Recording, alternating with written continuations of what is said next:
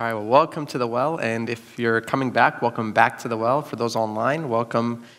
We are in the middle of a series, and we are talking about Jesus for president. Okay, that's been our premise so far, and we've been talking about like who's got your vote and all this fun stuff, and that's about all the voting analogies I'm going to make for today because we're getting really close to Election Day. So that's it. I'm done with the voting analogies for today. We'll leave that for the following week. But in all seriousness, what we've been talking about is who's the ruler of your life. And we all, as Christians, as sitting here today, we're saying Jesus. Jesus is the ruler of my life. Jesus is the king of my life. But we all also know that it's never really that simple, right? Like Christianity is simple, but you have to dig a little bit deeper to kind of figure out, okay, well, Jesus is the king of my life. What does that mean? What should my life look like? Over the next few talks and the previous talks, we've been talking about this one idea, and I think this lays the foundation for everything. And it's the idea that Father Anthony shared with us that living in God's kingdom requires submission to God's kingship. Living in God's kingdom requires submission to God's kingship. What that basically means is if we truly want Jesus to be our king, like we say we do, we can't disobey what he tells us to do, right? And obviously we struggle and things like that, but our goal, our aim should always be to be under his authority and under his kingship. And what we've been looking at is one of the most famous parts of the gospel, and that is the Beatitudes, and that comes to us from Matthew chapter 5. And the Beatitudes open up with this verse in mind. It says, "And seeing the multitudes, he went up on a mountain, and when he was seated, his disciples came to him, then he opened his mouth and taught them, saying," and if you're like me, you've heard this 1,000 times, especially if you've attended liturgy. In the book of Hours, our 6th-hour gospel, this is what we read. But when I was reading commentary on this, like these first two verses, something that was revealed to me that I never really thought about before. Jesus was already around a group of people when he was about to give this most famous sermon of all time. He was already there, around a bunch of group of people around his disciples. But it said Jesus saw the multitudes, and he went up on a mountain, okay? And a lot of commentators will say, going up on a mountain, that is kind of an imagery, like for us to think about that Jesus was kind of taking them up a little bit higher. Let's go up a little bit higher and discuss the secrets to the kingdom. And this is why when we say like we have to be under God's kingship, this is why this lays the foundation for that. Because in order to be in God's kingdom and under his kingship, Jesus is telling us, come up on the mountain, come with me, and I'll tell you the secrets to the kingdom. And a lot of scholars will compare like the Beatitudes and the next couple of chapters to the Ten Commandments of the Old Testament. But it's not just like a reiteration of the commandments. Sometimes we want to compare things like black and white like that, but it's really not just a reiteration of the commandments. It's again this idea of taking us up higher. If the commandments were like given to like children, this is like given to like middle-aged adults, okay? So the commandments was do not do this, do not do that, don't do this, don't do that. We're busy figuring out what we shouldn't do. Jesus is taking up higher and saying, how about a more proactive approach? Let me tell you what you should do. And last week we talked about one of the Beatitudes is probably the most misunderstood. And if you didn't check that one out, make sure you go on our YouTube channel and check it out. And we talked about how the meek shall inherit the earth. The meek shall inherit the earth. This week, the Beatitude we're discussing is, blessed are those who hunger and thirst for righteousness, for they shall be filled. Blessed are those who hunger and thirst for righteousness, for they shall be filled. Today, what I want to do together is that we're going to break this down. Some of us may have heard it for the first time. Some of us may have heard it many times. But I want to kind of break down this verse. Jesus is compelling us today to vote for him because he's offering us something that we all want. And I don't mean all like people sitting in this room. I don't even necessarily mean all like just Christians or Orthodox Christians or just Christians. I mean all. I mean humanity. This is something that all of humanity desires, and that is to be filled. And we'll talk about what that means. But just like the last Beatitude, we talked about the meek shall inherit the earth. This week we're talking about those who hunger and thirst shall be filled. The statements actually don't make sense on the surface. Like the meek inherit the earth. When we read that, what do we think? Say, Lord, from our experience, it's not the meek that inherit the earth. It's actually those who go out and take it by force, the strong, the ones who use their willpower. Today we're reading this Beatitude, and he says, blessed are those who hunger and thirst for righteousness, for they shall be filled. And we say, Are you sure? Like, that doesn't seem to make sense. The ones who are filled are the ones that go and get food themselves. The ones that go and get drink themselves. Just common sense. But this is what Jesus is telling us today. If you gave me one beatitude to preach on for the rest of my priesthood, for like into eternity, until whenever this is done, if you gave me one beatitude to preach on, I think this would be it. Because to me, this beatitude is really the secret to being in God's kingdom and under his kingship. If you wanted to understand what is this like best kept secret, okay, best kept secret in all of the gospel, it's this. So we're going to start like last week. We're going to break down the reward or the promise, the campaign promise that Jesus is offering us, that we shall be filled, and then we'll go to the requirement. Okay, so we'll start with the reward first, or the promise. The promise is to be filled. If I wanted a concise definition of that, I would say fully satisfied, lacking nothing, 100% content. That's the Bible word, content, whatever you want to use to kind of understand this. Filled equals fully satisfied, lacking nothing. This is a pretty bold statement that Jesus is making. Imagine a politician came today and they said, if you vote for me, you would be lacking nothing. You would be fully satisfied. Now, I'm going to say some weird stuff here about politicians, but just stay with me, okay? So, like politicians in general, okay? We know politicians in the game of politics is people say one thing and they don't really mean it, okay? That's just generally the game of politics. That's how it goes. If I heard today that there was a politician who said, if you vote for me, you're going to be filled, you're going to be satisfied, you're going to lack nothing, what would you say? What would I say? Would you believe them? Like, if there was somebody today, one of our like people running for president today, said, if you vote for me, you will lack nothing. Like, they're not even crazy enough to make that statement. Like, you'll lack nothing? You'll be fully satisfied? Would you believe them? I wouldn't. I would not believe them. But that's what makes this so unique. It's because Jesus, who is truth, is telling us this, that I have a way for you to lack nothing, to be filled completely, to be fully satisfied. This, like I said from the beginning, this is what we all want. This is what we all hunger for. In fact, if you wanted to really understand the core of like human behavior, everything that humans do, it's this. It's to fill some sort of void. Doesn't matter if you're a Christian, non-Christian, doesn't matter male, female, whatever. We all desire the same thing. We desire to be satisfied. All our actions are dictated by this need, by this desire. And some of us choose to get that desire through different means, right? Like some of us, maybe we, think that if I can get the best food possible, then I'll be satisfied, okay? Like I need like the best food, the best restaurants, the best whatever, satisfied. Maybe it's like the best adventure. Like if I get the best adventure, satisfied. Maybe if I buy stuff, a lot of stuff, then I'm satisfied. Like a lot of stuff, a lot of gadgets to keep me entertained, to fill whatever void I think I'm trying to fill, I'll be satisfied. For some people, maybe it's partying, drinking, drugs, whatever, to be satisfied. Money, the number in my bank account, that security that I feel, that's going to help me be satisfied. Money doesn't matter to you. Maybe it's prestige. Maybe it's achievements. Maybe it's success. Maybe it's popularity or acceptance. And in this age, acceptance looks a little bit different. Back then, we were trying to impress our friends at school and at work and whatever. Now we're trying to impress people online and social media.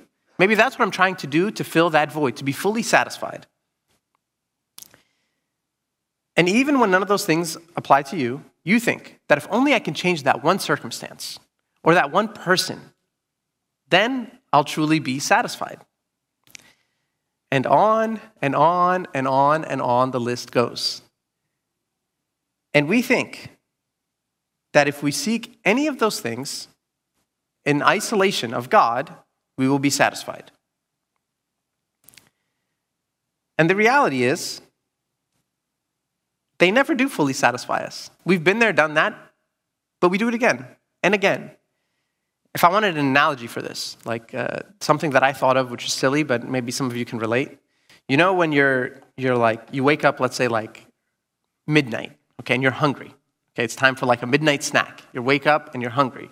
And you open up the fridge and you just stare. And there's everything but nothing. Okay, I'm sure we've all been there. Like, I'm sure I'm not the only one doing that, okay? So there's everything but nothing. I feel like that's our souls, our spirits, with the world. We open up the fridge, we look around, and there's success. There's money, there's prestige, there's whatever. There's the partying, we think all these things are going to satisfy. But there's nothing. Like, I'm looking at my fridge, I see a million different things. I look at the world, and I see a million different things, a lot of options. But in the end, there's nothing. There's one book in the Bible that talks about this at length, and that's the book of Ecclesiastes that was written by King Solomon. And if you've actually ever read this entire book from start to finish, the book is actually kind of a downer, if I'm being honest. Like, it's not like the most like joyful, uplifting book that you would read. But it takes us down this path of like life and the journey of life. And what the book talks about is it talks about everything in the world is fleeting. Everything is, he uses the word like meaningless, not really like the best definition, but he says like everything is fleeting, everything is meaningless. And actually, so you know what? Actually, so are you and so am I. And that's like the book. And you're just like, whoa, like where's like Jesus and the Good Shepherd? And like what happened here? But then the book ends without this part, the book I think would be truly depressing. But then the book ends with something that is very insightful. The author says the following. Now, all has been heard. The author is talking about all the things that have been written before. He says, all has been heard. Here is the conclusion of the matter. Here's what I have found. Fear God and keep his commandments, for this is the duty of all mankind. What this verse says to me is that author, the King Solomon, in that book, he went through this exact experience, and he actually had the most resources imaginable. Like, he had more resources than me and you today to get all of those things to satisfy him. He had all the wealth in the world. He had, like, everything you can imagine. He had all the knowledge. He had all this stuff. And in the end, what he finds is this: fear God and keep his commandments. And we'll talk about what that means in a little bit. But what this says to me is that while things look bleak, when I say nothing is going to satisfy, but there is hope. There is something. And I think that's what Jesus is offering us today. Now, before we continue any further, here's what I'm not saying. What I'm not saying is that everything in this world is evil, like go in your room with no food, no water. Like, that's not what I'm saying, okay? Like, God created things for us to enjoy in this world. But what I am saying is, outside of God's kingship, those things that can be good are oftentimes detrimental to us. We can distort them. We can make them our idols. Said in another way, any real good pleasure, any real good enjoyment that we get in this world is actually part of God's intended creation for us. We need to understand and believe that true satisfaction, true meaning, and true purpose outside of God is impossible. And I know that's a bold statement, but that's actually the beatitude today. If you want real satisfaction, real purpose, real meaning outside of God, it's not going to happen. There's a book that I absolutely love. It's by C.S. Lewis, and it's called Screwtape Letters. Some of you may have read it. Okay, Screwtape Letters is basically a book about he is pretending to be a demon, okay, like a head demon, guiding another like junior demon about tempting like somebody in the world. Okay, so that's the premise of the book. Okay, so C.S. Lewis is writing this, and this is the head demon speaking to the junior demon. All right, never forget that when we are dealing with any pleasure in its healthy and normal and satisfying form, we are, in a sense, on the enemy's or God's ground. He made the pleasure. All our research so far has not enabled us to produce even one. All we can do is to encourage the humans to take the pleasure which our enemy has produced, and to do so at times or in ways or in degrees which he has forbidden. Do you see what he's saying there? Like, so this is like the head deacon, the head demon guy, not deacon, head demon, sorry, junior demon, okay? And he's telling him, look, all these pleasures, all these things that humans want to enjoy, all that satisfaction that they're yearning for, it's actually God's creation. God intended for that to happen. But what we do is we come in and we try to trick them. We try to tell them to take the pleasures in at times or in ways or in degrees that they shouldn't, that God has told them not to. And I think that's all of us. I think at times, in different seasons of life, we put things that we think will satisfy us, and we look at those things as if they are in silo outside of God's kingship, and we try to do those things on our own. For example, our careers, and I know we're like in the DC area, so like our careers are a big thing here in DC. Our careers, they're great. Everyone should do their absolute best job at their career. Absolutely, always. Like you should have integrity, you should be faithful in your job. But the problem is when my career becomes my idol. The problem is when I try to accomplish achievement and success in my career in a way that I know is not a godly way. The problem is when I behave in my job on my day-to-day with people and I don't treat them well. I treat them like they're beneath me. I don't treat them like as if I was an image of Christ walking around.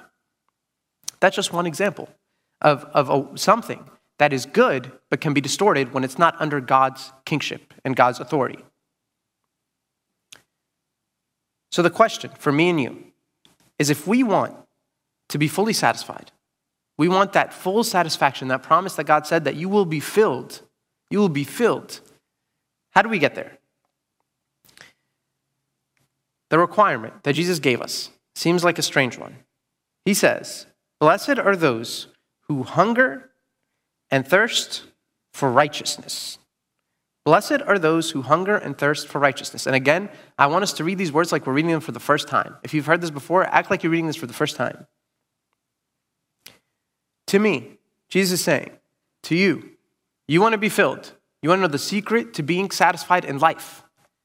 You need to hunger and thirst for righteousness. And to that, most of us are thinking to ourselves, what does that mean? Hunger and thirst for righteousness. How is that going to fill me? Like, Jesus, I need you to figure out the solution to my circumstance. I need you to solve my problem. I need you to solve my relationship with so-and-so. Hungering and thirsting for righteousness, that's not going to solve my problems. First thing is, what kind of hunger and thirst is Jesus talking about? Okay, so let's go there. When Jesus talks about hunger and thirst, in the context that he is giving this is not like when we are hungry and thirsty, okay? When we are hungry and thirsty, like our food is one click away. Like one click away. You pull out your phone, I'm hungry, I'm thirsty, okay, DoorDash or whatever the app is, and somebody drops off food at your house. Like in this context, when people are hungry and thirsty, what he's talking about is they are truly deprived of food and thirst and like water, and like their life depends on it. That's the type of hunger and thirst he's talking about. Not like when we say I'm starving, like you're most likely not, okay? Like you're not starving, okay? So, but what he's talking about is that actual like point of starvation, okay? So the context for us is really important, that this kind of hunger and thirst, the spiritual hunger and thirst that Jesus is talking about, is almost as if our lives depended on it. So that's the first part, hunger and thirst. What about righteousness? What does righteousness mean? Some people will say that righteousness, well, we can never make ourselves righteous, which I would say, agreed. And Jesus came down, was incarnate, he took on flesh, he died on the cross, he rose from the dead, and he did all of that stuff, so he made us right with God. And glory be to God forever, amen. Like that's the conclusion.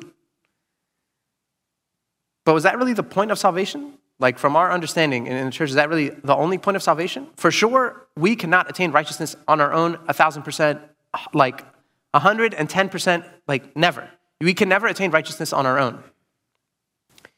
But when Jesus came down and did all of that for us, when he died for us, he rose for us, he gave us the Holy Spirit to live inside of us, and he gave us the church. What was the purpose of that? Why did he give us the church? If all his work was done, what was the purpose of the church? This is the purpose, to make us righteous, to continue his work, to make us like him. Righteousness, when he says, blessed are those who hunger and thirst for righteousness, there's only one true righteous person. That's God. So what Jesus is saying, blessed are those who hunger after me. Blessed are those who hunger after a godly way of life. Blessed are those who hunger after holiness. a life with me. A life of holiness, a godly life, seeking God more than anything else in this world. That is what's going to fill us. That's Jesus' promise. So if that's the promise, then we have to figure out how I can always make this my number one priority, that nothing else even matters. And obviously, we're never going to attain a state of complete righteousness. That's not going to happen. But by the grace of God, we see in our lives and we see in other people's lives that God truly does transform people, and we'll look at an example later.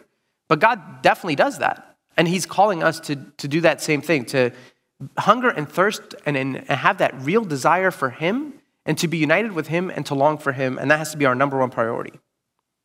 In short, God is saying to me and to you, if you want to be filled, seek me first and foremost. All those other things, they'll be added to you.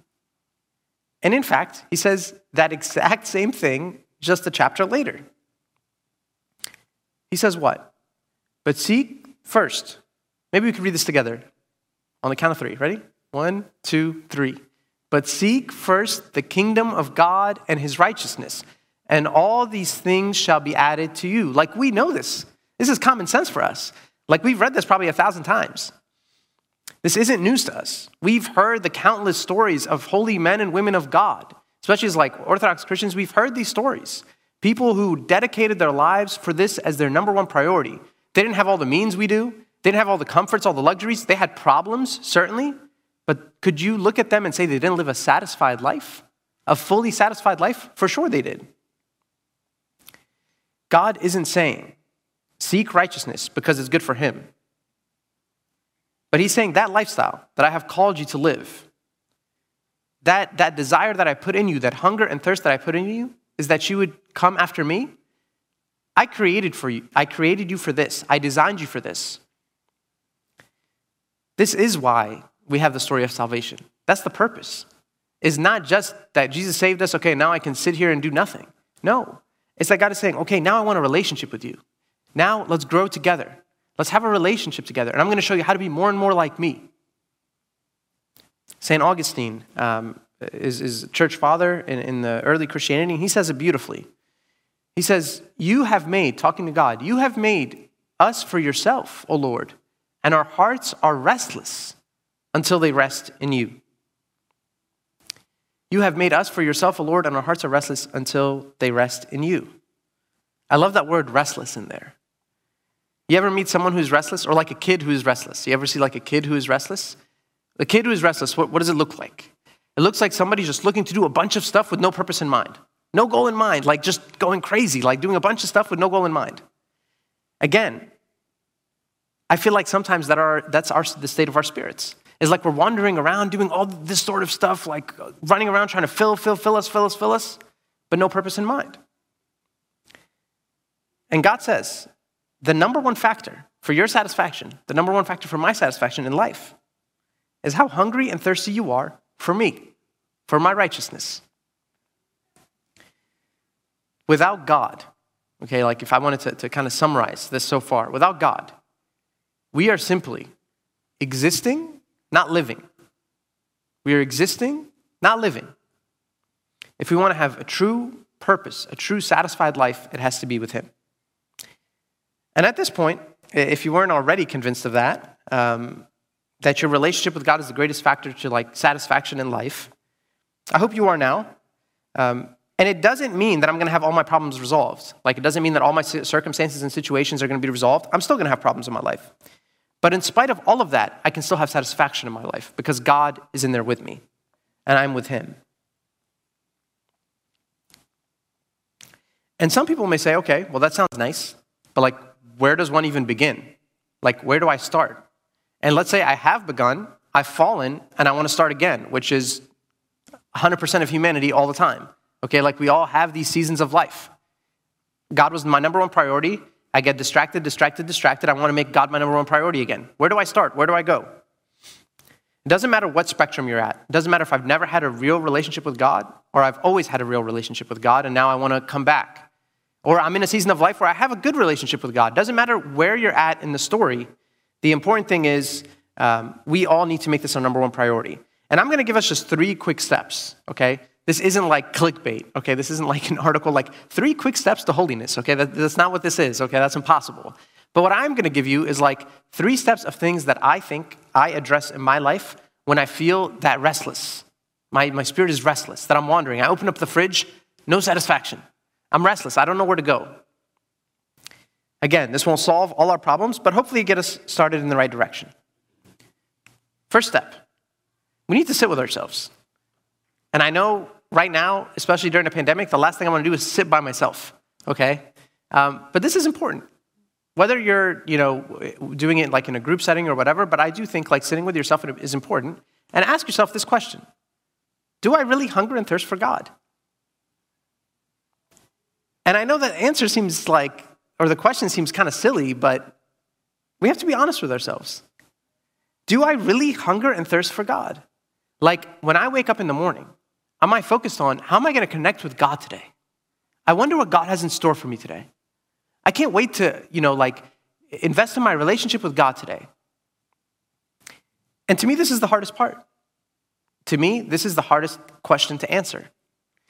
Because there are days where I'm hungry for God. Absolutely. There are days when I'm thirsty for God and I know that He's the only one who can satisfy me and that's all I want. But then there are days where I'm not, where I have a million things on my mind. I have a to-do list. And I think if I accomplish my to-do list, well, then I had a satisfying day. Question for us is, am I spiritually hungry and thirsty for God like my life depended on it? Because it does. My life does depend on it. You might go on with your life and with my life existing, but not really living. And there are 2 spectrums of this. We go through seasons of life and we have to readdress this over and over again. But the question becomes, I have to ask myself is, am I complacent? In this current season of life, am I complacent with my spiritual life? And I think for a lot of us, again, we have to answer that question honestly. Am I complacent? And if I am complacent, what are steps I can take? Okay, and I don't have a 1, 2, 3 quick answers for you, but that's a good question. Am I being complacent in my spiritual life right now? Am I hungry and thirsty for God? An opposite spectrum, or like even further, have I been ignoring God altogether? Do I live my life in such a way that, I'm one way, I occasionally go to church, I do whatever, but it's kind of on the side? I fit church and God in my day? Or is it the opposite? That my lifestyle, God Himself, is everything, and I fit everything else in it? If the answer is no to this question, then this is maybe the first step for us to understand why we don't have true satisfaction in our lives. Why maybe we find ourselves complaining. We know we shouldn't, but we find ourselves complaining. We find ourselves bitter. We find ourselves angry. We find ourselves restless. This is maybe why we don't have that real satisfaction that we yearn for. Or maybe another solution to this, potentially, is maybe God is calling us to take a step, to make space for Him. We've been spending a lot of time investing in our personal lives and not investing in our spiritual life, as if the two are counter each other. Maybe it's time that we begin eliminating some junk food from our diet. Maybe.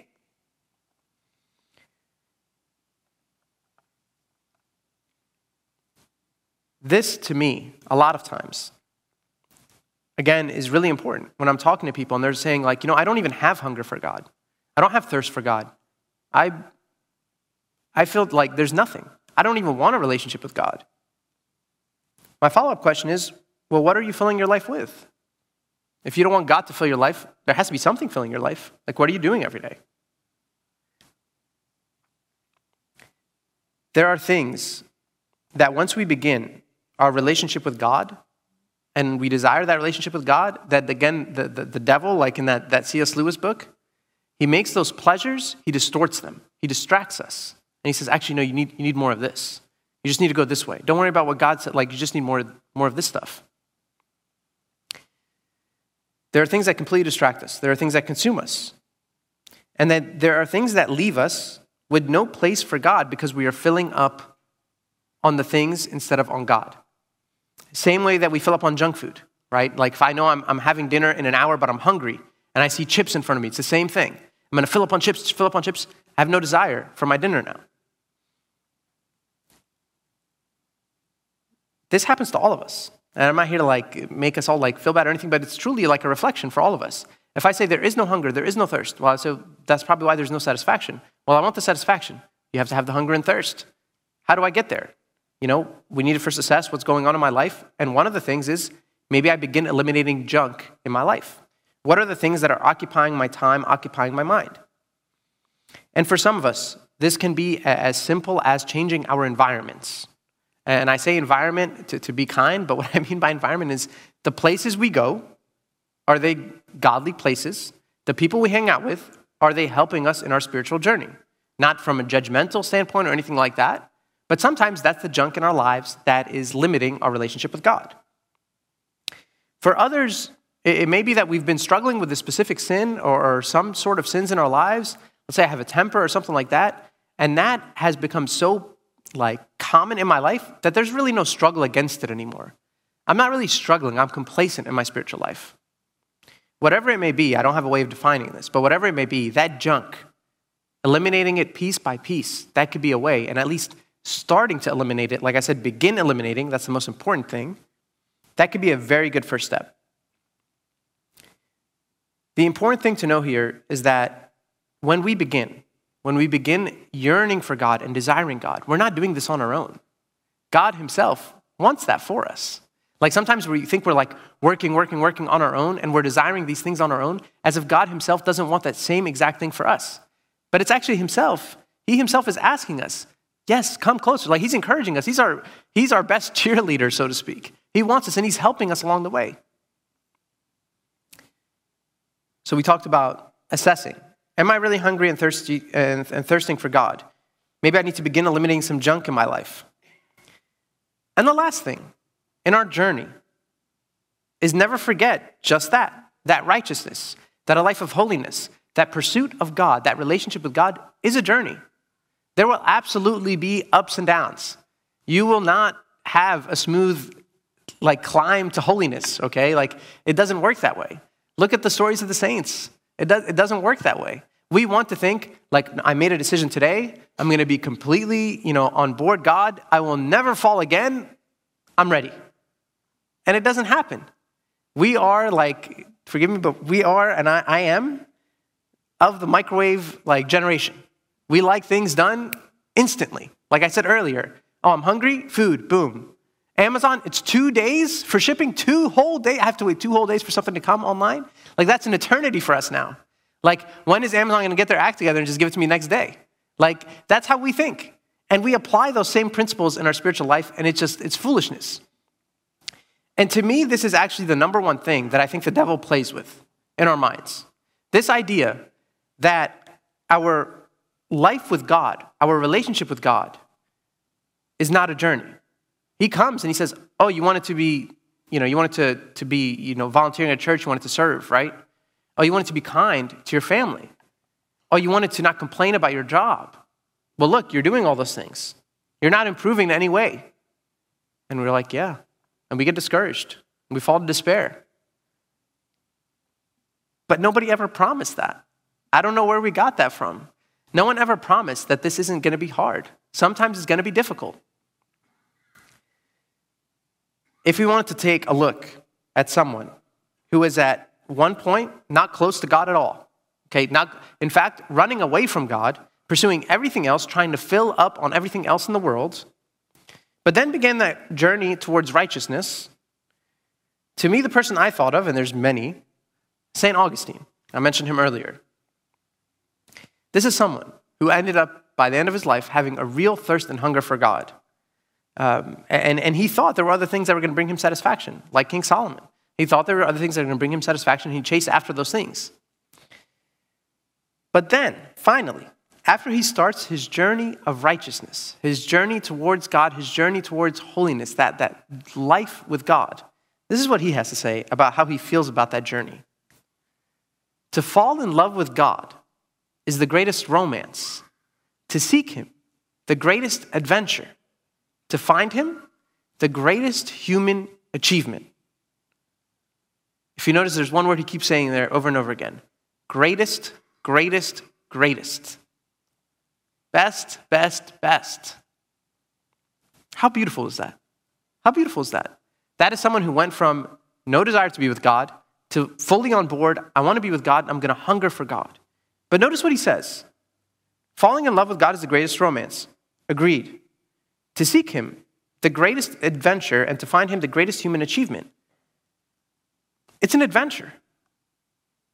There's like a story. Everybody has a story. It's not as simple as I fell in love with God and that's it.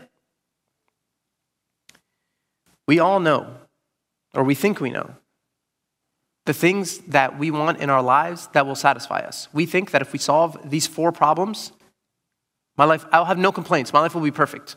I promise you there will be more problems. We think that if I solve my relationship with these 2 or 3 people, everything's going to be great. We think that if I had more money, we think if I had a better job, we think if I had more achievements, more respect from people, more popularity, more fame, more whatever, we think that those are the ways that we are going to be satisfied. And Jesus says, no, you got it backwards. You don't need to fill yourself. You actually need to be hungry and thirsty so that I could fill you. It's exactly the opposite. Jesus today is telling us the secret of life, the secret to everything. The one thing that we all desire, this full satisfaction, this satisfied life. And he's saying, I have a way for you to get there. And the way is, come to me and I will lead you to righteousness. It's kind of like that psalm, right? He leads me to the paths of righteousness because he's the good shepherd. So we go to him and he leads us to that path. If we all say that we want that satisfaction, and we all do whether we say it or not, we all want that satisfaction, we all want that desire to be filled. And if you think that your life with God will not do it for you, will be boring, will not be worth it, look at someone who tried the other process. Like this is trial and error right here, firsthand experience. St. Augustine, trial and error. This is someone who at this point when he's making the statement about falling in love with God is the greatest romance, someone who really is not just talking the talk, but he walked the walk. He experienced everything else. He tried to find love in every other way. He tried to find adventure in every other way. But what he's saying is, this is the only way. There is no other way. If we truly want satisfaction with God, if we truly want God to fill us, if we truly want to be content, to be full, we have to hunger and thirst for righteousness. We have to have that desire. And that's not going to happen overnight, but that happens little by little. And we can't get discouraged when things aren't going on our way, even in our spiritual lives. We have to continue fighting the good fight. We have to keep strong. We can't let the devil get in our minds and say, you tried, you gave it a shot. Clearly the spiritual thing is not for you. That's for other people at church. But for you, that's not for you. God is telling us today, and Jesus is telling us today, that voting for him, electing him truly to be our king, and for us to be in his kingship, under submission to him, and yearning for him, desiring him, is the only way and the only real way that we have true satisfaction in life. Let's stand up for prayer.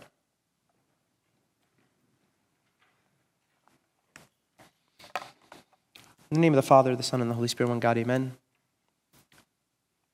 Lord, we thank you so much for your love for us, for your always desiring us, Lord, even when we don't desire you, even when we don't hunger and thirst for you. We ask you, Lord, that you create in our hearts, as we stand before you today, Lord, that you create in our hearts that true hunger and thirst for you to make you our number one priority above everything else in our lives. That we're not restless, chasing after things in this world, but that you open our eyes to things that are getting in our way, getting in our relationship with you. That you, O Lord, are the one always teaching us, always guiding us. We know, Lord, that you're on our side, that you're the one cheering us on, Lord, desiring us more than we even desire you, Lord, that you are the one embedding us with that desire, and that we know that without you, Lord, we'll never have a satisfied life. We're not really living when we're outside of your kingdom, God. We ask you, Lord, that you help us always keep that in mind.